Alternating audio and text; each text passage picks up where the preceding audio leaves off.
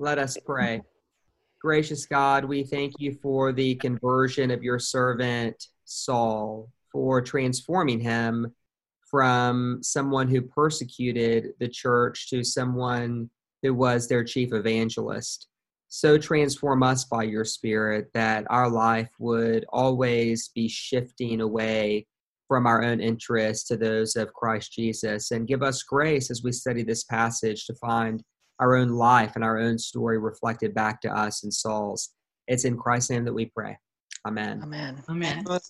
Okay, I'm going to go ahead and share my screen here. And I think we'll take this in two chunks because it really is a great, okay, so you're looking at the wrong screen. Okay, can you see that? Yep. Yeah? Okay. We're going to take this in two chunks because it's such a good passage. I don't want to break it up too much. So as I read this, I want you to think about where this hits you and where this makes you reflect on your own journey. Meanwhile, Saul, still breathing threats and murder against the disciples of the Lord, went to the high priest and asked him for letters to the synagogues at Damascus, so that if he found any who belonged to the way, men or women, he might bring them bound to Jerusalem. Now, as he was going along and approaching Damascus, suddenly a light from heaven flashed around him. He fell to the ground and heard a voice saying to him, "Saul, Saul, why do you persecute me?" He asked, "Who are you, Lord?" The reply came, "I am Jesus, whom you are persecuting.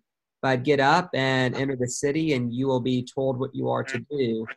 The men who were traveling with him stood speechless because they heard the voice but saw no one. Saul got up from the ground, and though his eyes were open, he could see nothing. So they led him by the hand and brought him into Damascus. For 3 days he was without sight and neither ate nor drank. Now there was a disciple in Damascus named Ananias. The Lord said to him in a vision, "Ananias." He answered, "Here I am, Lord."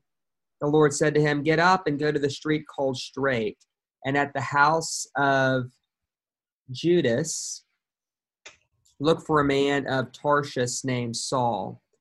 At this moment he is praying, and he has seen in a vision a man named Ananias come in and lay his hands on him so that he might regain his sight."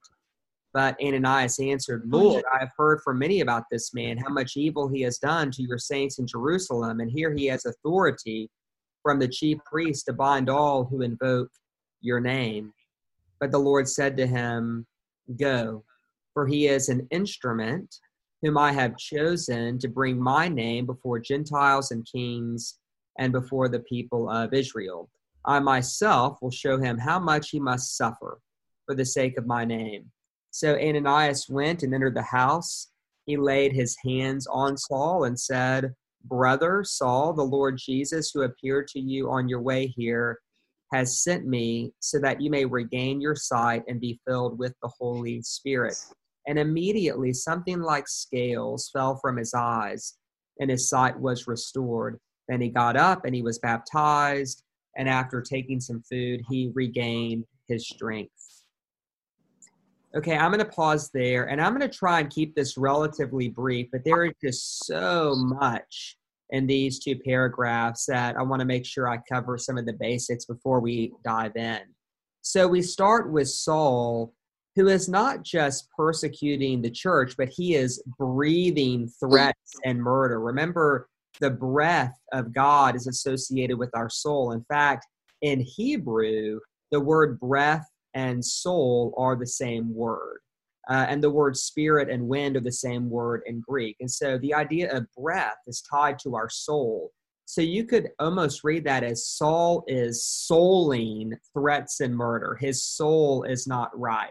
He is out to get the disciples of the Lord, and he is going out of his way to persecute them in a systematic way by getting letters, by getting the chief priests to endorse this and going to the officials in Damascus, asking them to turn over those who belong to the way. Notice they're not called Christians, they're just called the way. It is a movement at this point within Judaism.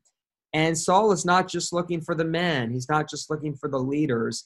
He is dragging off men and women, You might assume that children are thrown in too. There is a cruel, systematic persecution happening in Saul, who is breathing, souling threats, is leading the way.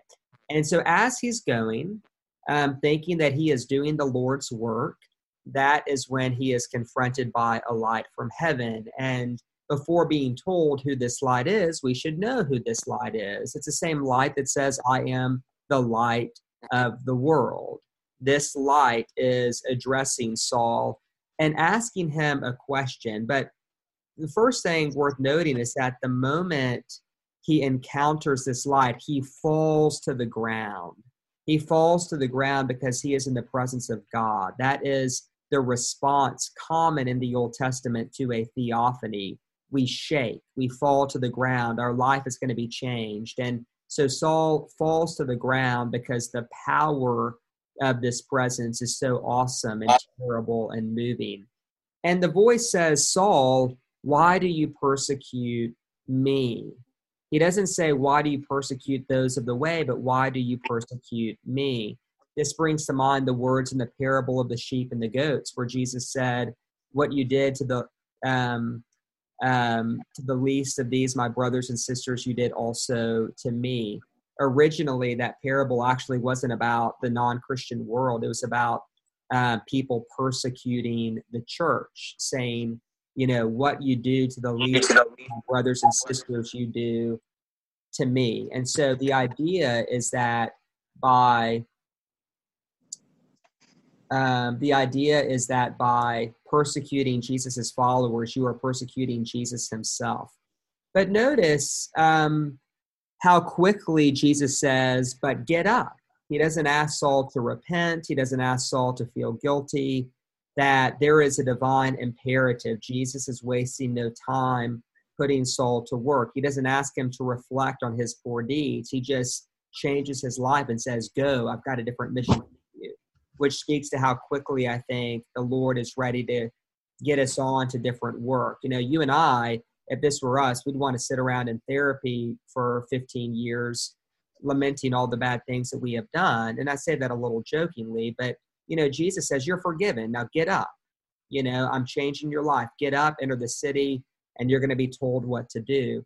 And this whole action of being told to leave, saying, I'll tell you what to do later. If you read Genesis 12, there's a lot of parallels between God asking Abram to leave Haran and God telling Saul to get up, and I'll tell you what to do later. Simple obedience is what's going to be required here. And so he gets up, and Saul could see nothing. Now, this idea of being blinded and having our sight restored, we can talk about that in a moment when we have some conversation. But notice, this isn't just a literal blinding and regaining of sight, but there is something deeply, deeply symbolic here. It brings to mind what Jesus says in John 9:39, for judgment I have come into this world so that the blind will see and those who see will become blind. Jesus says this after healing a man blind from birth in John chapter 9. And of course, the irony of that particular story is that he's the one who can see, but the religious leaders who oppose his work are the ones who are blind. And so this raises the question, who is really blind? Who can really see? There's a lot of symbolism happening here. Because he can't see, we're told that he is led by the hand and brought into Damascus. Notice how quickly this powerful man with authority from the chief priest becomes vulnerable, how quickly he is leveled and becomes like a child who can't walk anywhere without guidance. There's something tender about this image, but there's also something very human about it. It speaks to the emptiness of hubris, how quickly our life can change, how quickly we can be out on our mission one day only to be led by the hand the next. And then finally, we're told in verse 9 that for 3 days, Saul did not eat or drink. This was an intentional fast, presumably, he took on because Saul is a pious man, and this is the way he can respond in order to the Lord's work. Now, Ananias is the other person God is working with behind the scenes. And when the Lord calls Ananias, Ananias answers. I think it's worth noting that Ananias recognized the Lord's call. This is a man in touch with the voice of God. And he answers the way prophets of old would answer. Here I am, Lord. It's what Isaiah said. It's what Jeremiah said. And Ananias is taking his place in that faithful lineage of people who are obedient. And whenever God tells Ananias that he is to receive Saul, I don't think Ananias really objects, but he does express a concern. He says, are you sure? Right? This is the man who is persecuting us. Are you sure you want me to welcome him? And the Lord's answer is very, very interesting. He says, go. So remember, it starts with an imperative. For Saul, it was get up. And for Ananias, the word is go. And we can talk about that here in a bit, but the Lord often doesn't justify. He just gives us verbs. Go, get up, speak, listen, wait. Whenever there's an imperative, it's usually God speaking. But then we're told that Saul is an instrument, and we can have some conversations of whether or not you like that metaphor. An instrument who will bring God's name before Gentiles and kings and before all the people of Israel, basically before everybody. Gentiles, Israelites, kings, peasants, this man is going to play a big role. But then in verse 16, Jesus says something that is a little difficult that I imagine will engender some conversation amongst us. I myself will show him how much he must suffer for the sake of my name. Now, it's important to name that this is not payback, right? Jesus is not saying, okay, Saul really made Christians suffer, so now I'm going to make him suffer. This is not payback. Something else is being spoken of here, something that Paul himself will articulate in Romans 5:3 when he says, we glory in our sufferings. And so there is something about Paul's theology, if you read his own firsthand accounts, to where his relationship with suffering is very interesting. But here we have Jesus saying, I'm going to show him how much he must suffer for the sake of my name. So just kind of hold that thought and we'll see where that lands with you. So Ananias entered the house. He laid hands on Saul. This is ordination, right? You should notice this by now. Whenever there is the laying on of hands, an apostle or an important figure of the church is being commissioned. And notice what Ananias says in verse 17, brother Saul, brother. To be a Christian is to be part of a new family in New Testament theology. And Ananias takes this enemy and says, brother. That is very, very significant. Because brother Saul, the Lord Jesus, who appeared to you on your way here, has sent me to help you regain your sight. And so Saul was blinded, and now he will see again. And at the literal level, this is just the regaining of the capacity to see. But at the spiritual level, the sight Saul will regain is not the sight he had prior to his encounter with Jesus on the road to Damascus. And the point being made here is that over the course of our Christian journey, what we think we see is taken away, and in time we come to see something else. And then we have this great, metaphor and image of scales falling from his eyes. That's a saying we still use today whenever we have an epiphany, and his sight was restored. Then Saul is baptized, and finally he takes some food and he regains his strength. So I'm going to go ahead and stop there. Y'all probably have lots of comments and questions about this. It's such a rich, rich passage, and I'm curious what y'all think about it. Mary. Like always. You had mentioned about the spiritually being blind, and I guess I don't, because of all the readings we've done and being on this side of all of it, that's not surprising at all, because that's often used as sight for the spiritual. But also along with that, so regaining his sight, that's the literal part, but he's actually gaining, or will be gaining, insight and vision spiritually. So it's not just regaining a sight, but gaining a new sight, I think, in that. And then the other piece is the suffering for my sake of my name. I think that's new to Saul, but not to the Christians. Jesus has said to them, you will have to take up my cross. I mean, he's warned them. They don't always get it, but he has shared that it's a tough road to be his follower. So I think that that's maybe the first time Jesus can tell Saul this, and Saul's not going to get it because he was so zealous on the other side, but he's now going to start to understand it by living it in his vulnerability, in his new humanity, and as now a member of the way. Yeah, all good comments. The only thing I would add that is kind of an insight for me in reading this, I learn something new every time I study this passage, but this is the first time I've noticed that any tenderness that Jesus shows to Saul is through Ananias. But notice in Jesus's direct dealing with Saul, he's stern. He's like, get up, you're blind, you're going to suffer for my name, right? This is not meek and mild Jesus asking Saul to consider the lilies of the field and let's kind of grow together in my kingdom. Jesus works with Saul in a very direct and tough way and gives Ananias to Saul to show him the tenderness. And I can't help but think that's because, the Lord works with us differently because we're all different. And if anyone has read Saul's letters, you figure out really, really quickly he was a hard-headed character. And he probably needed a little directness from Jesus to get the message. And we certainly have that in today's reading. Well, and I can agree. Yes, sure. Gail, did you have a question?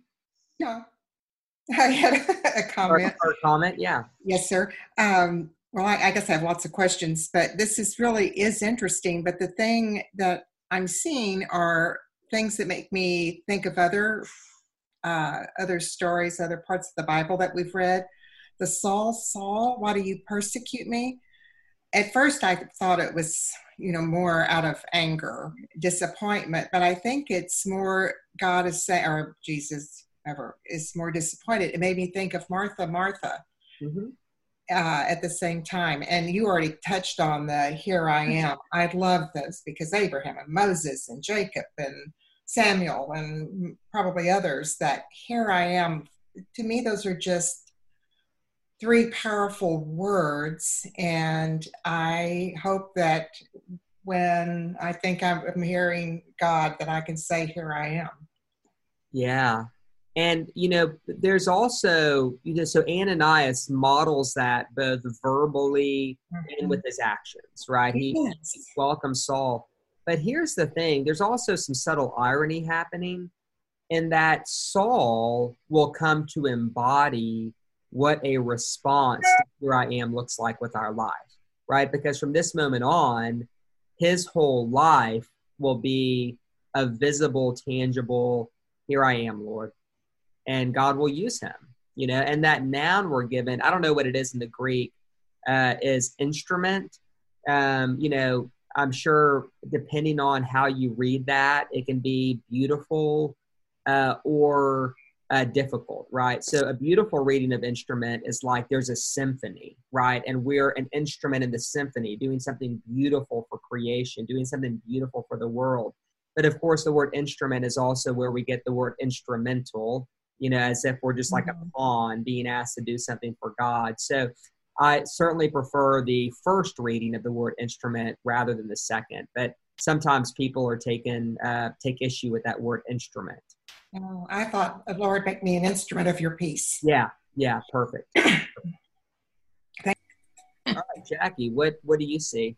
I'm finding the background music very distracting today. Is there any way to turn it down or turn it off?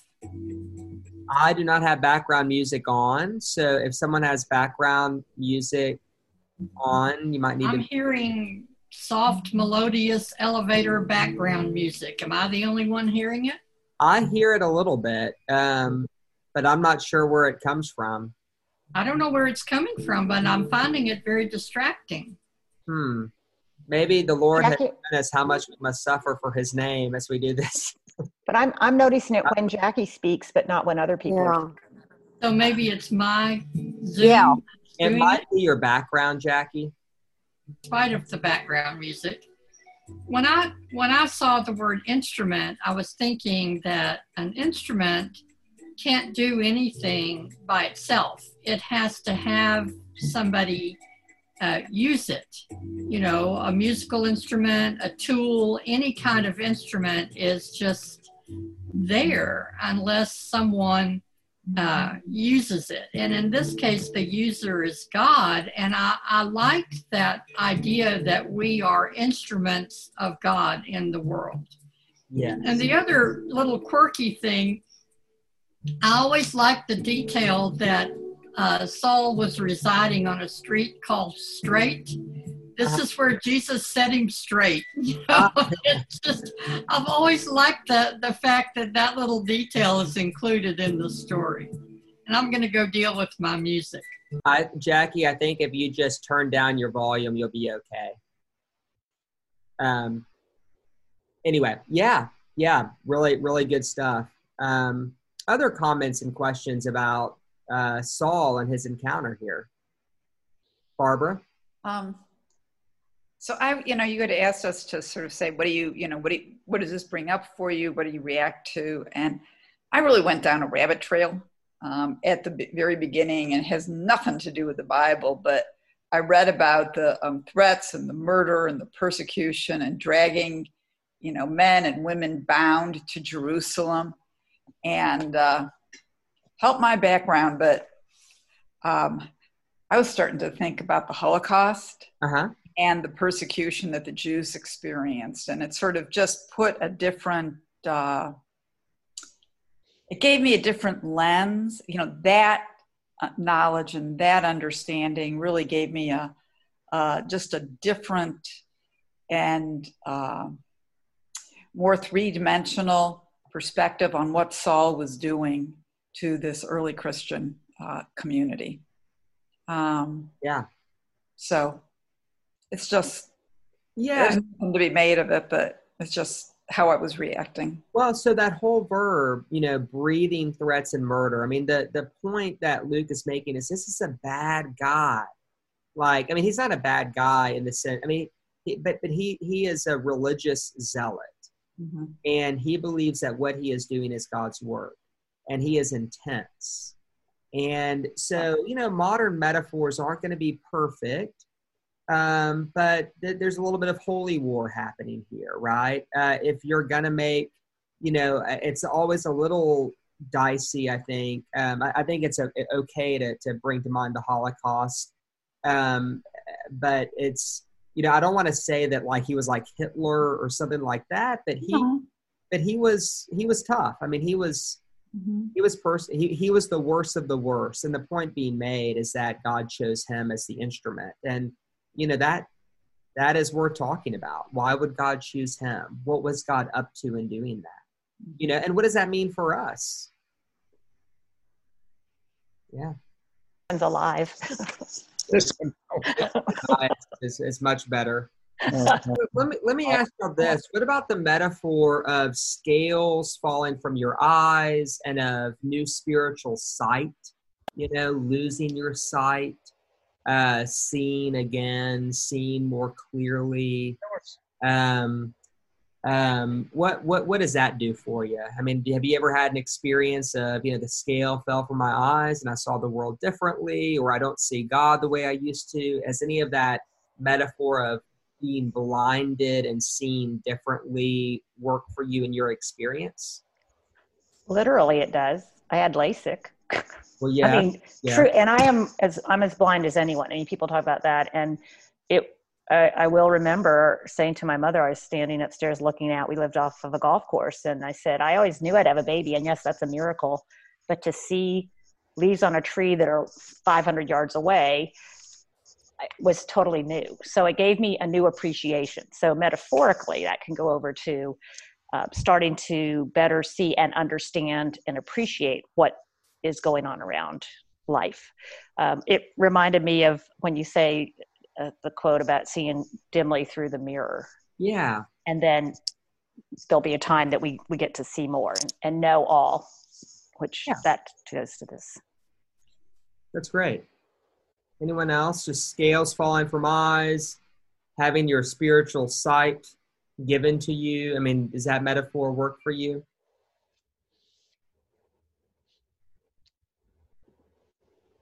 Yes, Barbara. Yeah, I mean, I was involved in a religious cult and had an experience where it was just on the spot, hearing a voice, and it totally changed my life on the spot. I mean, just a sharp turn, and it was away from this cult, and it was toward Jesus. Mm-hmm. And it was very powerful. It was very powerful. Fundamentally, totally opened the door really in so many dimensions for me. That's a powerful, powerful witness. Mm-hmm. Yeah, I mean, I think that some people that I've talked to, everyone's journey is different. And, you know, one of the mistakes that we can make in our spiritual life is to judge our journey by someone else's journey, you know. So someone had a big conversion experience, and we've just been kind of steadily going about our life, trying to be faithful, and we think maybe their experience is better, you know, or the opposite. You know, maybe someone else has had this steady kind of faith, and ours comes in fits and starts, and we imagine that God's work with them is better, and we envy their spiritual path. But, you know, my experience in being a pastor is that God works with all of us very differently. And some of us have those experiences where, you know, one day we're on the road to Damascus, the next day we're knocked down, heading in a different direction. Some of us have just always kind of been steadily feel like God is leading us by the hand, and neither experience is better than the other. They're just different. Yeah.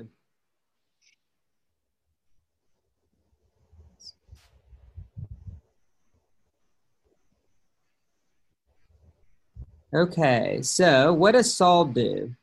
For several days, he was with the disciples in Damascus, and immediately he began to proclaim Jesus in the synagogue, saying, "He is the Son of God." All who heard him were amazed and said, "Is this not the same man who made havoc in Jerusalem among those who invoked his name? And has he not come here for the purpose of bringing them bound before the chief priests?" Saul became increasingly more powerful and confounded the Jews who lived in Damascus by proving that Jesus was the Messiah. After some time had passed, the Jews plotted to kill Saul, but their plot became known to Saul. They were watching the gates day and night so that they might kill him, but his disciples took him by night and let him down through an opening in the wall, lowering him in a basket. When he had come to Jerusalem, he attempted to join the disciples, but they were all afraid of him, for they did not believe that he was a disciple. But Barnabas took him and brought him before the apostles and described for them how on the road he had seen the Lord, who had spoken to him, and how in Damascus he had spoken boldly in the name of Jesus. So he went in and out among them in Jerusalem, speaking boldly in the name of the Lord. He spoke and argued with the Hellenists, but they were attempting to kill him. When the believers learned of it, they brought him down to Caesarea and sent him off to Tarsus. Meanwhile, the church throughout Judea, Galilee, and Samaria had peace and was built up, living in the fear of the Lord and in the comfort of the Holy Spirit. It increased in numbers. Okay, so in just a paragraph or two, Saul goes from being someone greatly feared by the church and not trusted to someone they're trying to protect because he's now the most valuable asset or one of them. And that happens very quickly. So he is staying with the disciples in Damascus, and it says that immediately he goes out to the synagogues, presumably the same synagogues he was going to round up the men and women in the first place, to drag them off.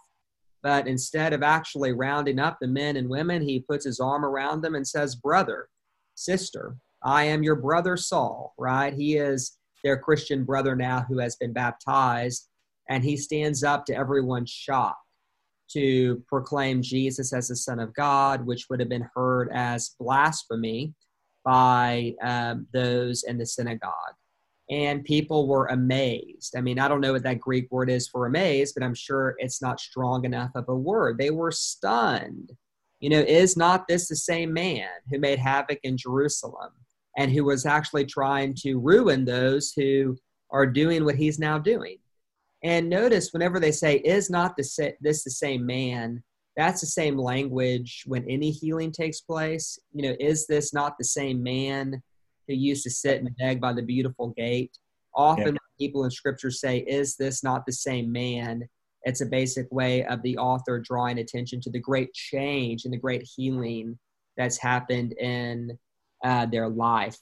Verse 22, we're told that Saul became increasingly more powerful and that he confounded the Jews by proving that Jesus was the Messiah, presumably by going to the Hebrew scriptures and arguing from scripture.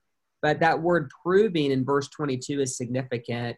It reminds us of Acts chapter 1, verse 3, where we're told that after Jesus' suffering, he presented himself to the disciples and gave them many convincing proofs. And this is a reminder that part of Luke's project here is to offer a proof, to basically let the Christians know that the faith they suffer for is that it's legit and valid, but also to let the Romans know that this new movement called the Way is the continuation of the story of Israel. So Luke feels like he needs to be proving this, and that word prove finds its way throughout the book of Acts. Verse 23, we're told some time had passed, whether it's been a couple days, a couple weeks, or a couple months, we don't know, but we do know that Saul has grown so powerful and has so irritated his former friends that they resolved to kill him. We're told that many times in only a few verses, that they wanted to kill him because he is now the greatest enemy to the stability of their faith as they understand it. But the disciples have shifted from being skeptical of him to protecting him. And notice how they lower him down in a basket in order to protect them from the plot of death. This brings to mind Moses, right, who was put in a basket and then left in the Nile River. It leaves one questioning whether this is an intentional reference and whether Saul is now seen as a new Moses, a new liberator, someone who's going to rescue the Gentile Christians and to kind of bring them into the fold. I tend to think that is intentional symbolism, but we'll see what you think here in a little bit. Now, Saul is in with the disciples outside of Jerusalem, but whether or not he's going to be received by the 12 and those still in Jerusalem, that is a different matter. And we're told in verse 26, he made an attempt to join them, but they wouldn't have any of it. They were still afraid of him, and they didn't trust him, right? They knew what he had done. They had heard stories of people he had persecuted, right? This was very personal for them. But what happened was Barnabas basically had the ticket in, and Barnabas just marched him right in and said, look, I know this guy. I saw his conversion. I've heard him preach. He's legit, and we need to welcome him in. And so this is a really big moment where Saul first receives the welcome and the blessing of the disciples in Jerusalem. We're not told specifically that Peter is there or James, but we can assume that these are kind of the core disciples of the church, many of whom are among the 12 apostles. And after he tells his testimony, we're told that he goes in and out among Jerusalem and that Saul does what he's commissioned to do. He speaks boldly in the name of Jesus. He is arguing with the Hellenists. That's basically the Greek-speaking Jews, trying to prove that Jesus is the Messiah to him. And every time he preaches, people try to kill him, and then the believers rescue Saul. And this will be a theme in the book of Acts. Saul's preaching gets him in trouble. People try to kill him, and the Christians somehow save him and protect him. And then finally, in verse 31, we just have a summary statement that the church had peace and was built up, living in the fear of the Lord and in the comfort of the Holy Spirit. It increased in numbers. This is really just Luke's way of saying that now that Saul is in, there's a time of relative stability and growth, and that things are going pretty well. That's kind of the gist of that summary statement. Oh, go ahead. Go ahead, Bunny. Let's start with you. Okay, well, verse 25, where it talks about lowering him through an opening in the wall, I thought of Rahab, where she helped the two people escape over the wall. Yeah, and that's really, that's interesting because there are some connections there because, Rahab was a spy, right? And Saul is now, he's not quite a spy. He's just kind of flipped allegiances. Rahab also flipped allegiances, right? She was of the people of Canaan, and now she's with the people of Israel. And in a similar way, Saul has flipped allegiances. So that's a great catch, Bunny. I'm going to give you the Old Testament award because I remember last week you caught the Jonah reference. So if you do it again next week, I'm actually going to give you a medal. So keep it up. That's good stuff. Barbara, did you have something? Oh, yeah, but it was nothing. It's like, I belong in kindergarten. Just, the description of, how passionate Saul was in his preaching and, how much he was irritating certain people. And it reminds me of being a reformed former smoker. And people who used to, I grew up around smoke, never bothered me much, smoked for 2 years, quit. I was rabid about not smoking and had to really rein it in around people. It really bothered me a lot. And so that contrast, that recovery experience that he had, I don't know, somehow it just reminds me of a lived experience of just, that passion and commitment of change. Yeah. Mary? The thing that I appreciated here is, as this is telling this story of Saul and what he did and how he did it, is that this is about him doing it, not him saying it about himself, which he uses so often in his evangelism. If I could get this, then how much more easy for you? Or because I used to feel like he was pretty. Oh, I do. I love Paul, but I feel like a lot of it's boasting, and a lot of it seems like it's about him. But here is the reason. Here is the actual conversion. The he being an instrument, and seeing how it works. So I appreciated that because it's going to soften my whatever having to listen to the zealot convert, like Barbara's describing. Yeah, that's good. Thank you for that. Go ahead, Gail. Well, the other thing, the Saul in the Old Testament warning David, and David was let down in a rope in Samuel, right? To escape. Do you remember that?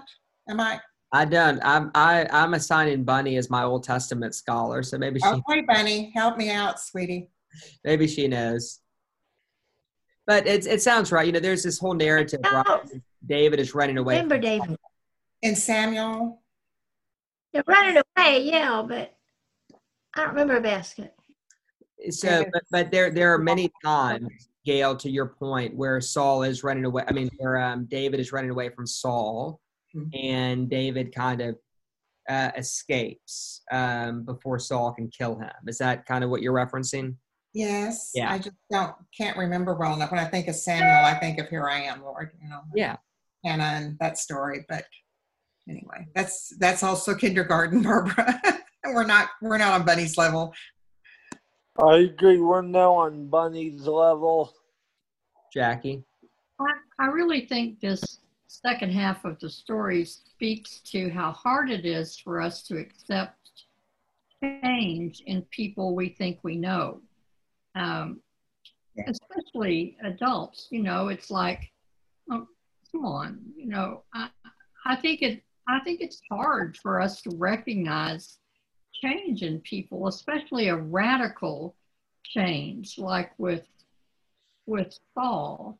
And I always liked the phrase that the disciples in Jerusalem were afraid of him. You know, I would have been afraid of him too. Even now, he's kind of crazy. He's off the wall, and it's like, I think change is hard on us personally, and I think it's hard for us to accept change in other people. I think that's well said, and I think that's a demonstrated fact. That I also think, I can't speak for all of you, but let's just say hypothetically, imagine someone, don't name any names, of whom you don't have a very high opinion, who might not behave in a way that you deem to be Christian, and let's just say hypothetically tomorrow that he or she announces on TV that there's been a conversion and these are my priorities and they're all of your priorities, or if they're not your priorities, they're Christian priorities or whatever. And then you say, and then let's say the next day I'm inviting him or her to St. Michael's to speak, and you're like, whoa, like what's happening here? I mean, there'd be a cynical side. You said this is moving too fast. Like, is this even real? So we can often be cynical, I think, whenever we hear of people having these changes or announcing that there's a new life happening inside of them. And that's a little bit different, Jackie, than your emphasis, but that's also something that it raises for me. Yeah, Jackie. I mean, he was well received before his conversion, and he was well received in some of the churches after his conversion, although we can tell from his letters he was a divisive figure at times within churches, that people were sometimes, talking about him behind his back and had issues with him. But it was a hard life, I mean, when Jesus said, I've got to show this guy how much he has to suffer for my name, the evidence of Paul's life bears that out, constant death threats, running away. And, there's this great summary statement at the end of the passage in verse 31, how meanwhile the church throughout Judea, Galilee, and Samaria had peace and was built up. They lived in the fear of the Lord and the comfort of the Holy Spirit. In a sense, this statement almost contrasts with Paul's experience. Paul lived in the fear of the Lord and had the Holy Spirit, but it wasn't like, it sounds like there was stability and peace and harmony and kind of an easy road for the church for a season. That's at least how I read that verse. But Paul's own journey as he traveled as a missionary was very rocky, and but also very exciting. And so it just kind of speaks to the different experiences that Christians can have, I think. Well, so part of what I want to ask you, so here we have this story where, I mean, this chapter is all about Saul's conversion, right? Saul is going one way and his life turns around. And whether that happens suddenly or gradually, the word repent means to turn. The idea is that we're going one direction, then we kind of turn, we go a different direction. And so again, whether that happens in an instant or over a lifetime, I think what is being held up here is a template for the Christian life. And I guess the question I would have us reflect on now is, where do you want to see that happen in your life?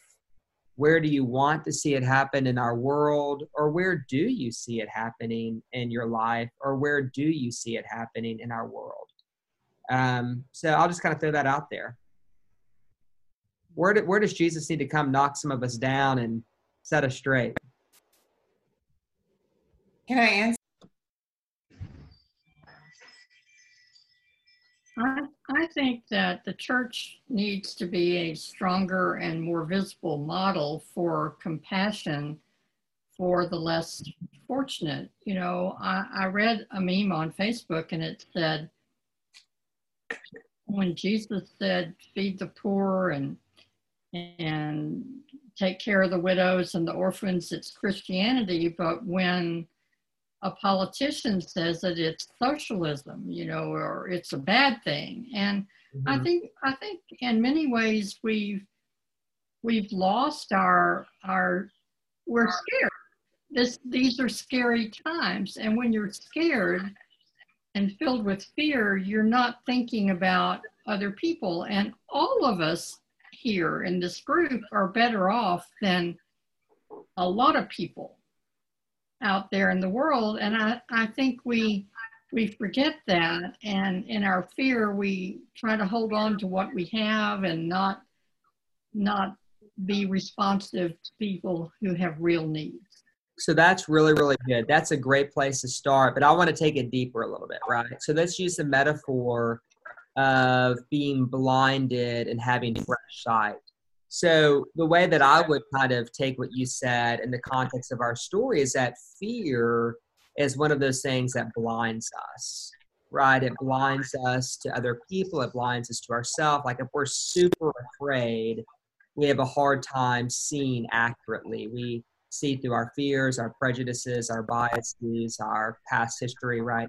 So how do I phrase this? What is the antidote to fear? Is it, and this can be for you, Jackie, or for anyone else, is it a choice we make? Is it an experience we have? Like, how do we kind of shift things and get unstuck? Mary? For me, the antidote to fear is peace. And the peace that comes from, I quoted, but the peace from my faith, the peace from my belief in what's here. However, a conversion or whatever a conversion might be for me or for something that I witnessed, I do think that the church, you said, how can it be helped by the church? What you're doing, helping us, the church, as they help the members understand that there's not necessarily right or wrong, or that you don't beat yourself up, that fear is okay. I think that's what the church has to do, is help us find our way, not the way necessarily, but our way into the relationship. And back to Jackie's talking about, and you're expounding upon the recognition of change, is the church, you and or the church can help us appreciate the change, to help us not be cynical, or help us to calm ourselves. And so I think that's what's needed. I'm not coming up with a conversion needed right now. I like Jackie's example. I am thinking of it in terms of the girls I work with in the sex trafficking world. I mean, just had a person that's out of jail, and just to see the light in her eyes and the hope of new life, it's a flip. And that's pretty awesome. That's good. So the metaphor from scripture that I love there is where it says Saul could see nothing, so they led him by the hand. Now, I don't claim to be the all-seeing eye who takes all you people by the hand who don't see. That's not who I am. But I do think that our role as a church, right, is when people stumble, when they don't see clearly, it's gentle. Let's take people by the hand. Right, it's personal. Let's take them by the hand and walk with them. And also, just a word about cynicism, because it's come up a little bit.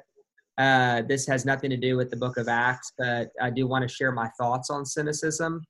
Don't try to get rid of your cynicism. It's not going to work. But what I think we can learn to do is to see our cynicism and just to observe it, to witness it. To be like, oh, that's my cynicism, and to listen to it, but to not let it take over. And so I find that in this world, I've never met anyone who doesn't have a cynical voice that doesn't pop up from time to time. But I've also learned that if we fight with that voice, it always goes badly. And so if we can learn to see it and to love it and to kind of embrace it, to give it the grace that we would give to other people, usually the cynic isn't as loud. So that's my 2 cents on cynicism. Hey, John, I think that also applies to fear, because I think if you turn toward it, if I turn toward it and look at it closely, it starts to, it may have monstrous proportions while I'm just experiencing it. But if I can take a step back and look at it, and realize that I am living in community, that I'm not alone in living with that fear or having that fear, that I have a sense of community around me, that really helps to dissolve it. Yeah. I think that's great. I mean, I think yes. So fear is tricky. the goal isn't to disown it, to banish it as if it was some demon, but to kind of gather with other people and to look at it and to maybe face it a little bit with gentleness and compassion. You know, the more we try to banish things from our life, the more they tend to come out in ugly ways. That's what I've learned. So I think it would apply for fear as well. Mhm. Mhm. Well, I do want to be mindful of our time. So let me just kind of offer this thought. First is, I'm sorry I missed the Monday email. That won't happen again. The second is, my hope is that you will see in this story not dead history, but living happening. That what God did with Saul, God is always doing. And the question is, do we have eyes to see it? Are we looking for it? Can we name it and celebrate it when it takes place? And so I would just invite you to reread this chapter and to look for it in our world, because God knows there's lots to see, you know, getting on that theme of what do we see? There's lots to see right now that's disheartening. And if that's all we're looking for, it's all we're going to find, right? But if we believe that God is a God who takes people on the road to Damascus and kind of, you know, sets them straight and gives them something meaningful to do and brings in people like Ananias to take them by the hand, we might start to see that as well. And so my challenge to all of us, myself included, is to, you know, to look for that in the world in the coming weeks, because I think part of what the world needs are people who actually see this happening and who can be a witness. Remember that word in the book of Acts, be a witness to the good work that God is doing, even in the midst of our very troubling times.